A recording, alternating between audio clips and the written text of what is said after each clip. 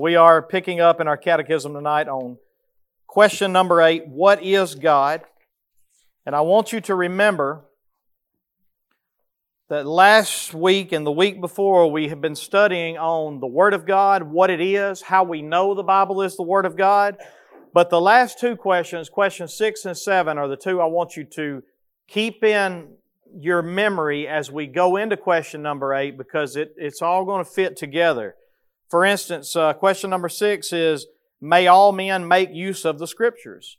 And the answer was, they're not only permitted, but they're commanded and exhorted to read the Word, to hear the Word, and to understand the Word of God.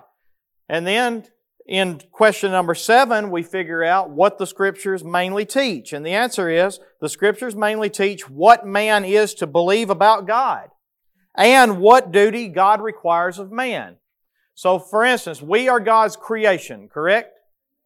We were created for a purpose, correct?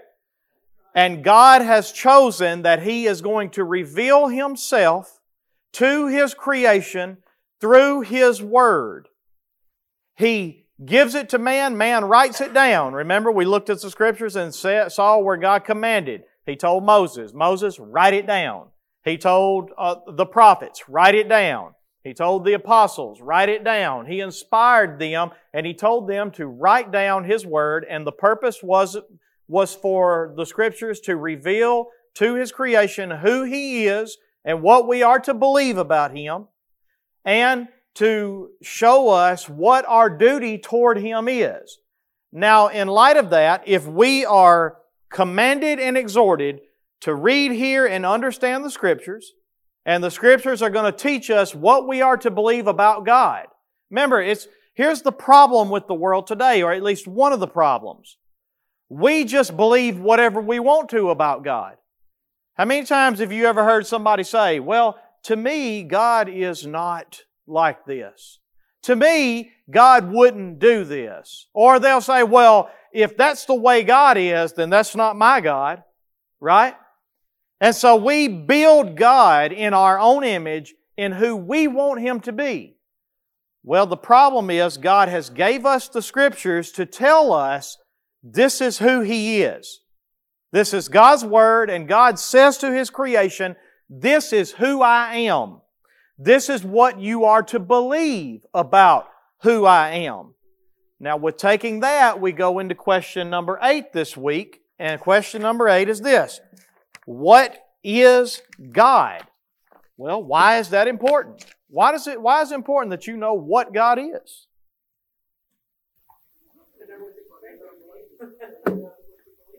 So you know what you believe. So you know what to expect from this God, who this God is, what this God is about, why He does what He does.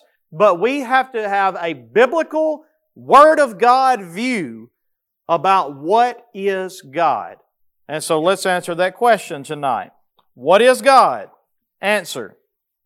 God is a spirit. Anybody want to give me some enlightenment on that? What does that mean?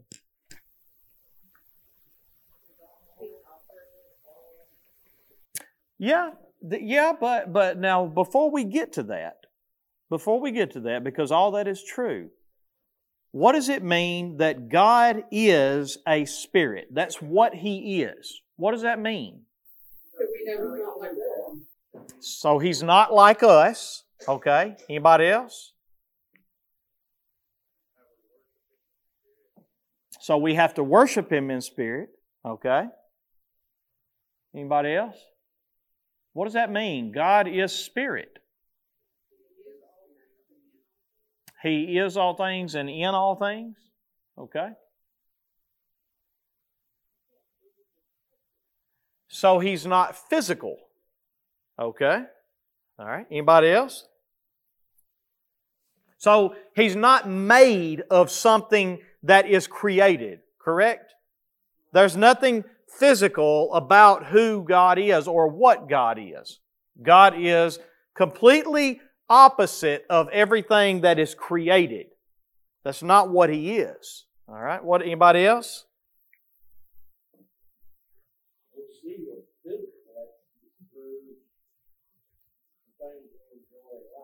That's right. So the physical things that we enjoy demonstrate to us what He is like, right? Who His character is, what His attributes are. But they are not what He is, correct? So even though man is made in the image of God, God is not like man, correct? God is not physical. God is not a... All right? Anybody else?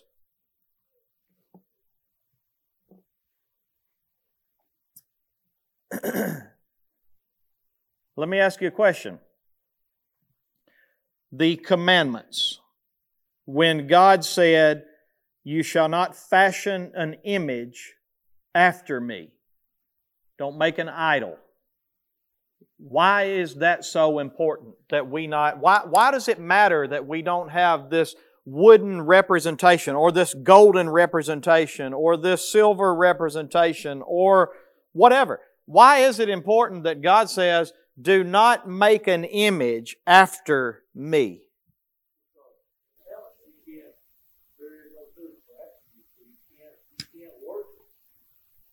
He don't want us to worship something that's there.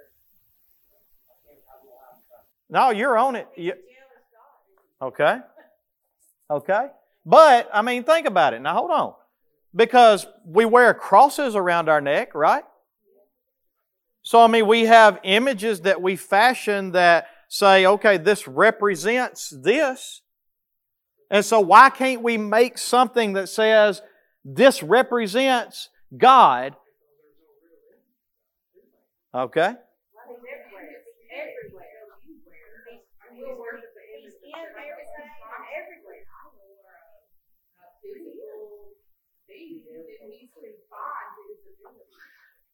Let me ask you this. If God is spirit, and there is nothing physical that can tell you who He is or what He is, only can demonstrate likenesses of His character, His attributes. If that is true, then what will you make that will be able to compare to Him?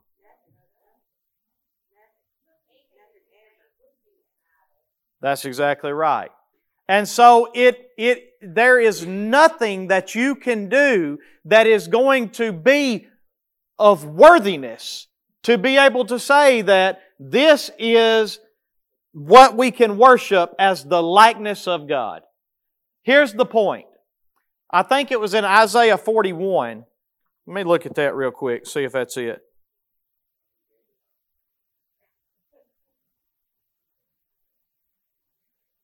I think it's Isaiah 41. It's somewhere around 40, 41.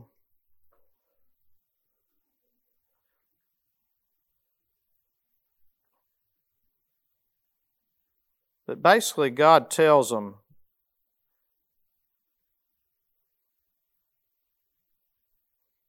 "To what will you compare me with?" is basically what He says in... That's exactly right.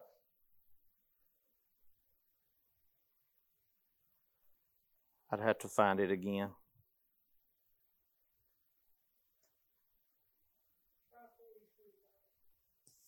You may be...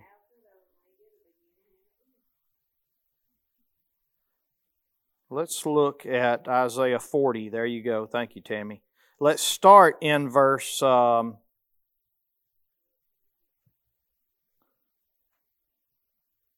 18.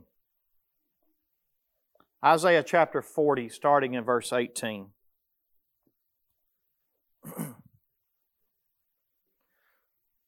To whom then will you liken God? Or what likeness compare with Him? An idol? A craftsman casts it, and a goldsmith overlays it with gold, and casts for it silver change. He who is too impoverished for an offering will choose wood that will not rot. He seeks out a skillful craftsman to set up an idol that will not move. You see the point that Isaiah is making here? Some people can make it out of gold with silver chains.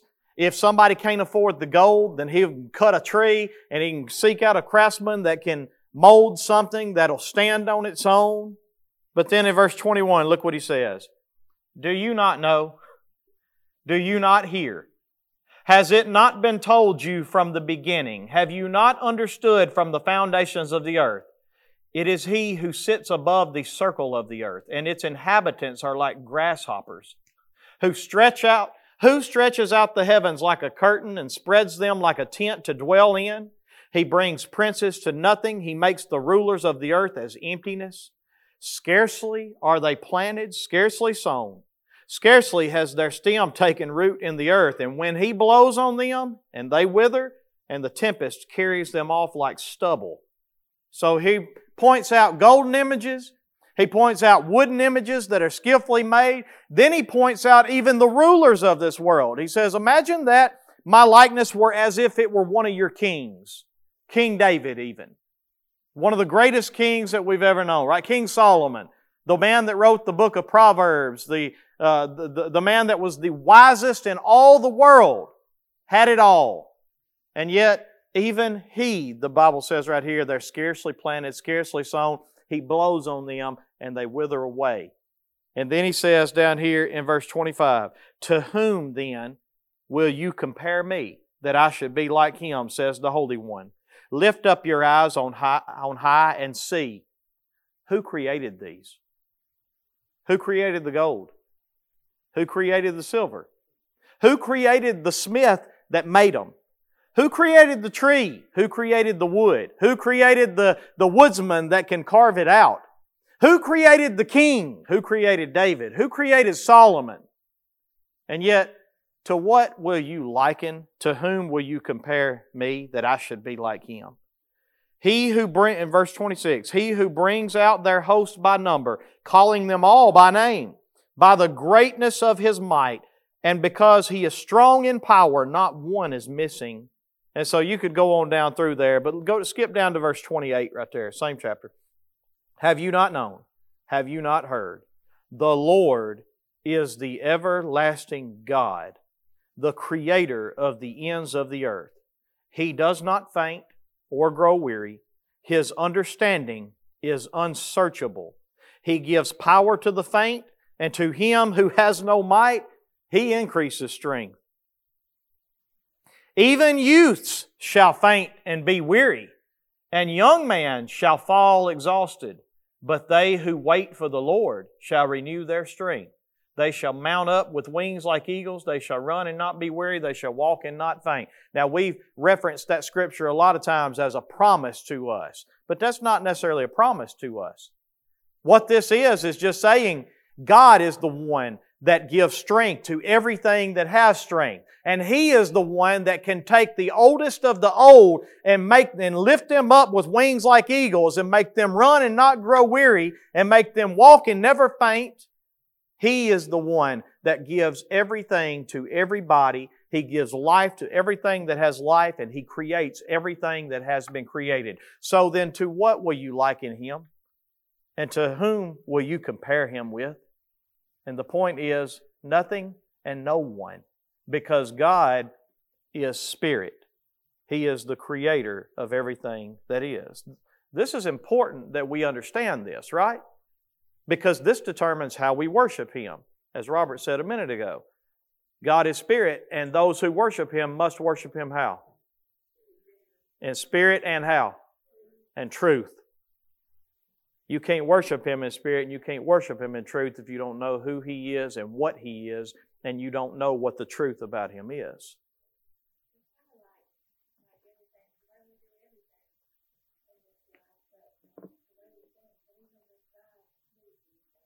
Right?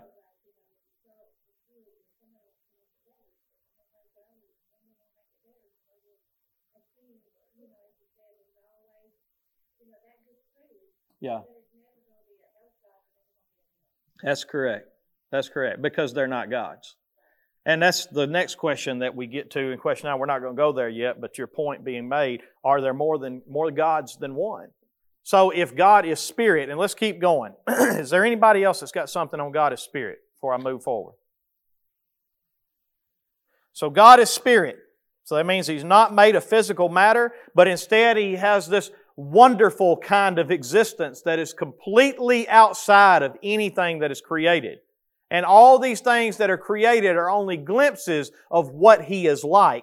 So therefore, when I say God is Spirit, if these things that are created are just glimpses of what He's like, then that means that God being a Spirit means that He has a wonderful kind of existence that is far greater than anything we've ever imagined.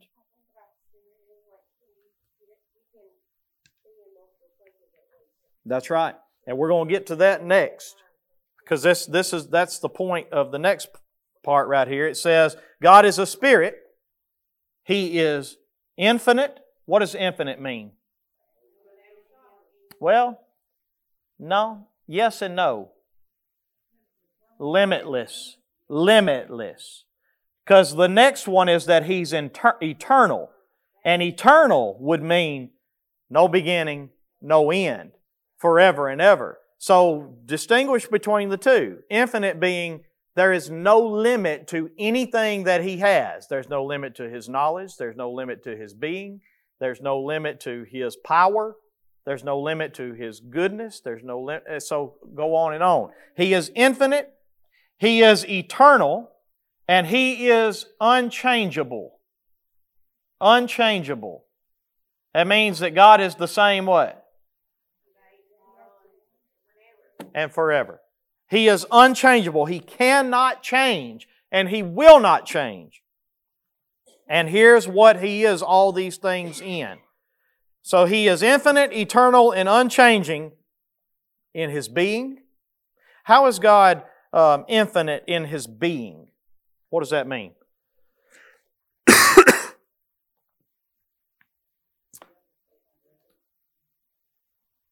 I tell you what, Judy, look up Jeremiah chapter 23, verse 24. Dinah, look up Psalm 139, verses 7 through 16. Fagan, look up Proverbs 15, verse 3. We'll just stop with those. I'm sorry. Jeremiah 23, verse 24. And Dinah was Psalm 139, verse 7 through 16. Fagan is Proverbs 15, verse 3. Judy, whenever you get that, read that. And remember, as she reads this, we're looking for the Word of God that teaches us what we are to believe about God, right? So, let's see what Jeremiah says about God being infinite in His being. Go ahead, Judy, whenever you're ready.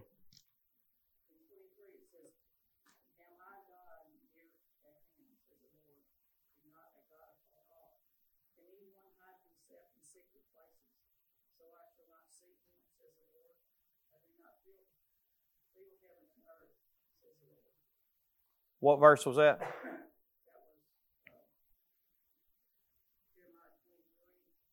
Verse what? All right. Now, what did you see in there about God being infinite in His being? How do you see that? Give me specifically what it says that told you He's everywhere.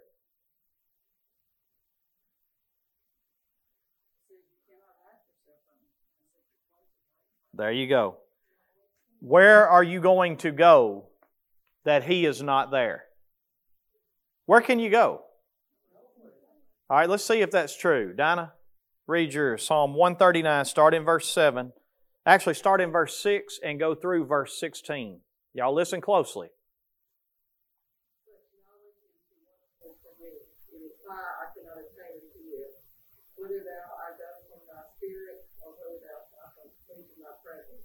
If I ascend up into heaven, Thou art there. If I make my bed in hell, behold, Thou art there. If I take the wings of the morning and dwell in the uttermost part of the sea, even there shall Thy hand lead me, and Thy right hand shall hold me. If I say, surely the darkness shall cover me, even the night shall be light about me. Though the darkness hideth me not from thee, but the night shineth as the day, and the darkness and the light abode the light to thee. For Thou hast possessed my land, Thou hast covered me with Thy loving wings. I will praise Thee, for I am fearfully and wonderfully made. Marvelous are Thy works, and Thou, that my soul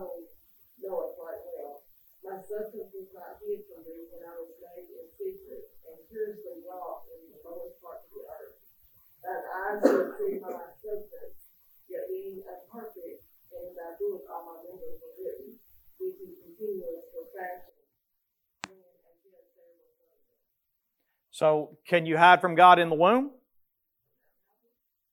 So what he said was, when I was in the womb, where was God? He was there. Okay? Can you ascend to the heavens somewhere and get away from Him?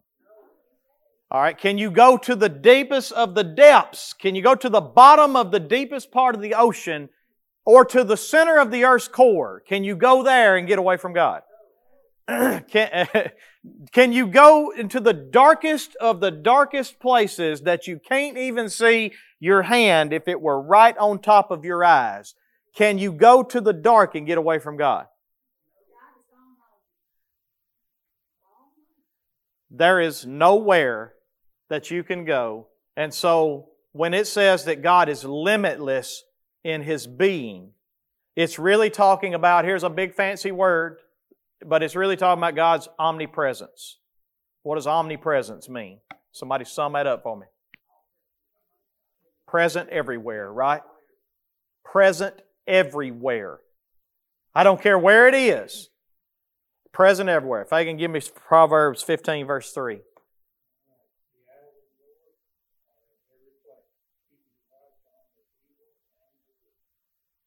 Where are the eyes of the Lord at? If I were to say that God is everywhere, does that leave anywhere out? I don't care. Anything that's created, wherever it is. I don't care if you're on Jupiter. I don't care if you're on the furthest planet to the outer parts of the universe. No matter where you are, the eyes of the Lord are there. The Apostle Paul said in Acts chapter 17, I believe it is, he said, for in Him we live and move and have our being. For in Him, we live and move and have our being. So God is infinite in His being. God is eternal in His being. What did eternal mean again? Forever. So will there ever be a time in your life that God is not everywhere that you are? Has there ever been a time in anyone's life that God was not there? Will there ever be a time in anyone's life or in any place that God is not there? So God is infinite in His being, God is eternal in His being, and then God is unchangeable in His being. So let me ask you this. Will that ever change about God? This is what it means to be God. This is what God is. It's important that you understand this. This is who God is. This is what God is. All right? And next we have His wisdom. What does it mean that God is infinite in His wisdom?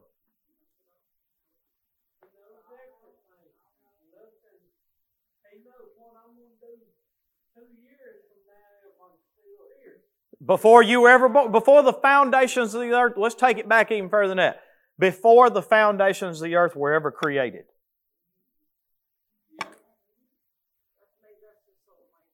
Tell me why that's amazing. I know, but tell me.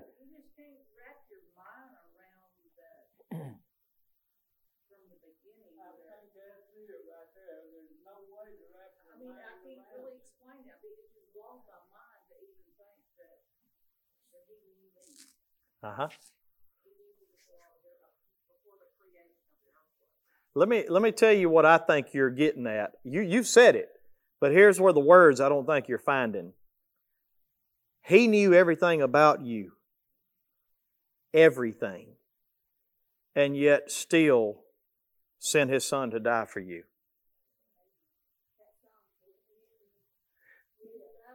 Let's take it back to Genesis. He knew everything about man when He created Adam and Eve and still said, it is very good. Now you take that for just a minute. He knew everything about every deed that you would ever do, have ever done, will ever do, and still looked at His creation and said, it's good. It's good. That's right.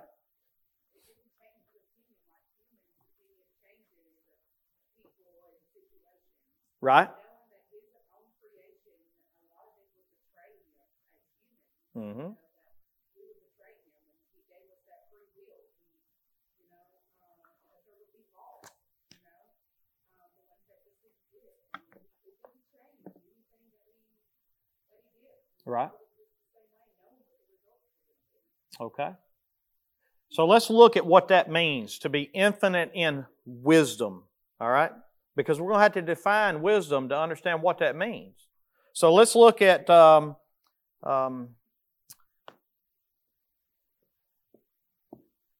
Mac, you got a Bible? Look up Job chapter 12, verse 13. Tammy, look up Isaiah chapter 40, verse 28. Robert, look up Romans chapter 11, verse 33. I got many more, but I'm just going to do three at a time. And remember, we are looking as they read these scriptures. I want you to listen and see if you can hear the Word of God tell you that God is infinite in wisdom.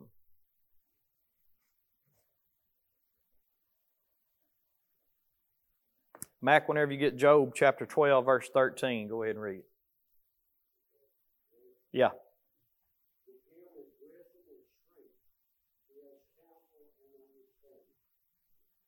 So with Him is wisdom and strength. So when Job wanted to find out where it was, because that's what he's looking for in this chapter. He wants to know where is wisdom. And his answer to that question is, it's with Him. That's where you find wisdom. It's with Him is where you find counsel, where you find understanding, where you find wisdom. Go ahead, Tammy. What was Isaiah 40, verse 28?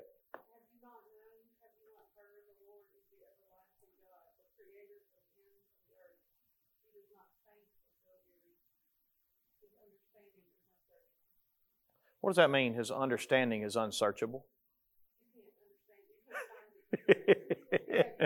You can't understand His understanding, right? Okay. All right.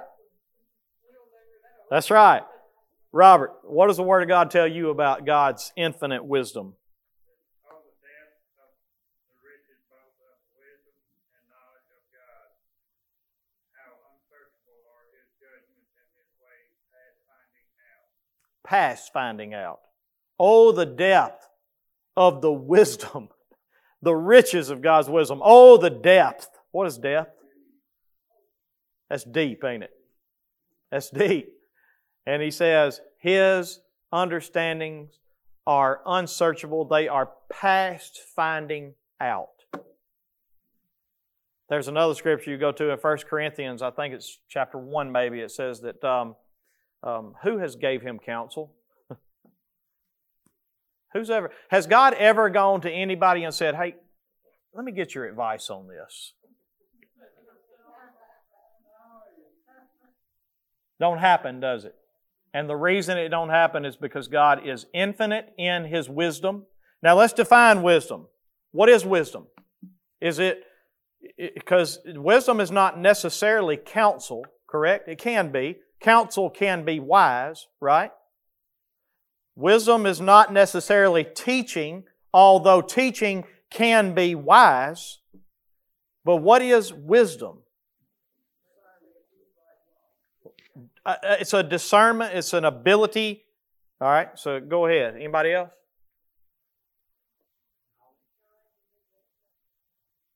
All right, there you go. Knowledge plus good judgment, or maybe experience, maybe not.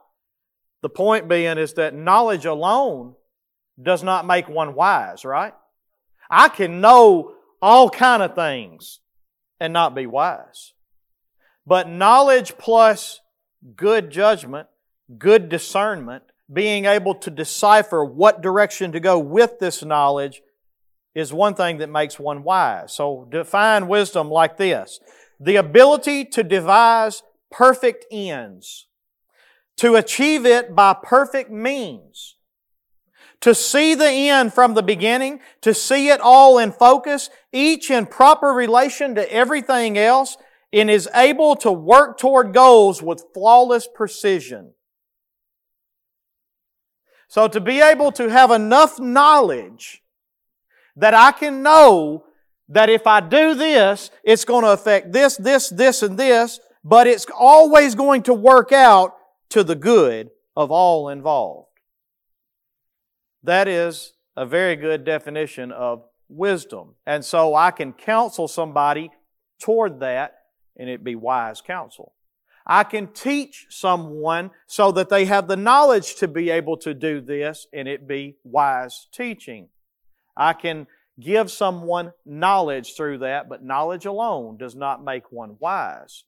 Wisdom is the ability to be able to take this knowledge and be able to see enough of the picture or all of the picture from beginning to end so that I can make the decisions that are going to work good out in all the situations for everyone involved.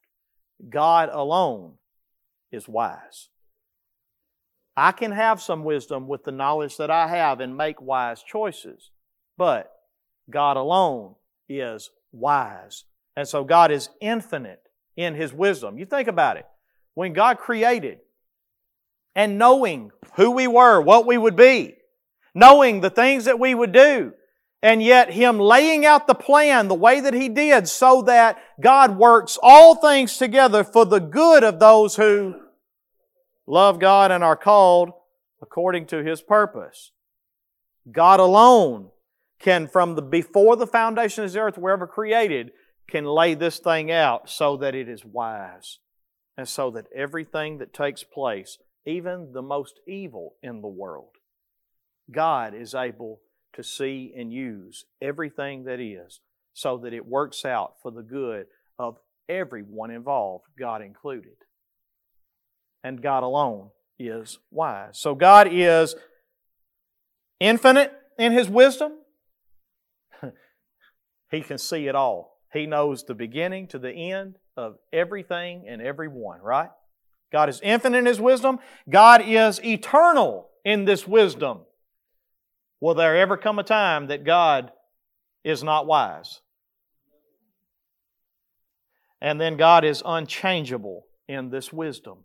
Will there ever come a time that God will not be wise? That God will lose His wisdom, or that God will choose to not be wise? Because let's face it, have you ever chose to not be wise in your life? You ever known the right thing to do and still not done it? There will never come a time in God, and there will never come a time in eternity that God will ever know what is good and what is right and choose to not do it. God is unchangeable in His wisdom. And then His power. We probably don't have time to finish all this, but we'll look at a few scriptures on His power. God is infinite in His power. What does that mean? God is infinite in His power. Is there anything that God can't do? Anything. Is there anybody that God can't save? Should He choose to save them?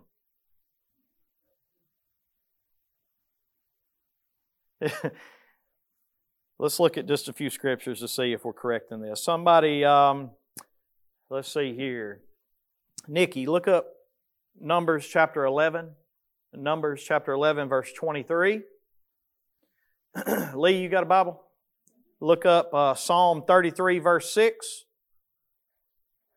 Mary, look up Jeremiah chapter 32, verse 27. And then, Eddie, you got your Bible? Look up Genesis chapter 18, verse 14. We'll just do those four for this. Numbers 11, verse 23. And whenever you get it, go ahead and read it. And remember, when she reads it, we're looking for God's being infinite in power.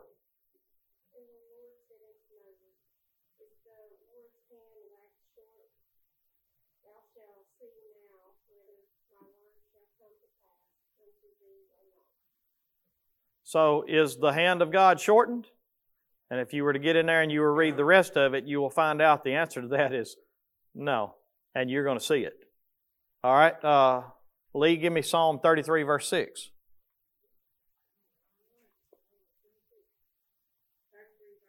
Yes, ma'am. By the word of the Lord were the heavens made, and all the hosts of them by the breath of His mouth. All right, so by the word of the Lord were all the heavens made. How did God make them? You know anybody else that can say, let there be light? I'm not talking about artificial. I'm not talking about a light switch. Let there be light. No, that's not what I'm talking about. I'm talking about let there be light and there's sun. And then it says that the host of the heavens, all the stars, all the moons, all the host of the heavens, by the breath of His mouth. That's how it came to be. All right, Mary, give me Jeremiah 32, verse 27.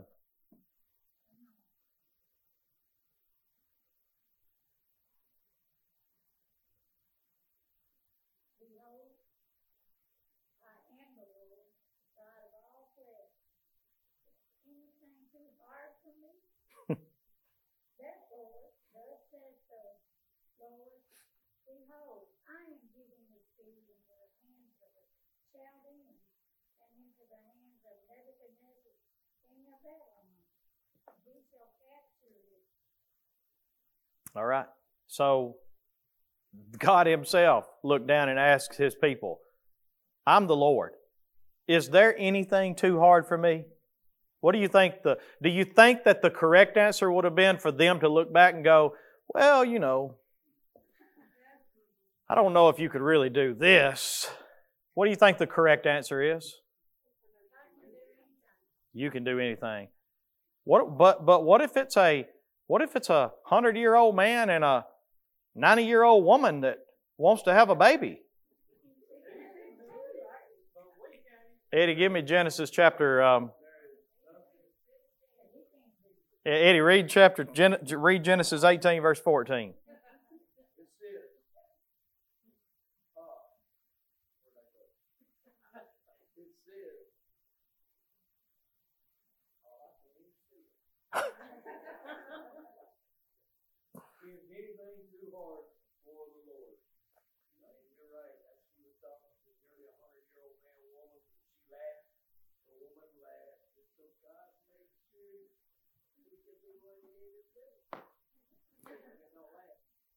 You know, I ain't trying to embarrass nobody, and I don't mean to do this, but I just got to ask.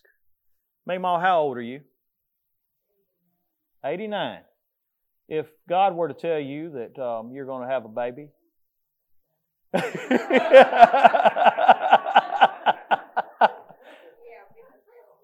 do you understand why Sarah laughed? And yet, what happened?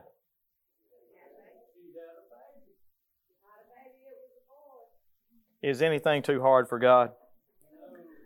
God is infinite in His power. God is eternal. What's that? God is eternal in His power, meaning there will never come a time that His power will not be infinite. And God is unchanging in His power. There will never come a time to where He doesn't consistently act the same and do the same with His power as He always has. And then, we don't have time tonight, but God is infinite, eternal, and unchangeable in His holiness, and the same in His justice, the same in His goodness, and the same in His truth. This is what God is. God is a Spirit who is infinite, eternal, and unchangeable in all of those things. That's who God is. And the Scriptures, from Genesis to Revelations, tell us this is who God is. So with that, question number 9. Are there more gods than one? Is there anything or anybody else that is infinite, eternal, and unchangeable in their being, their wisdom, their power, their holiness, their justice, their goodness, and their truth? None. There is only one true and living God, and He is the God who created all things, to which nothing shall be compared to Him or likened to Him, and He alone is worthy of worship and praise and worthy of our lives. This is who God is.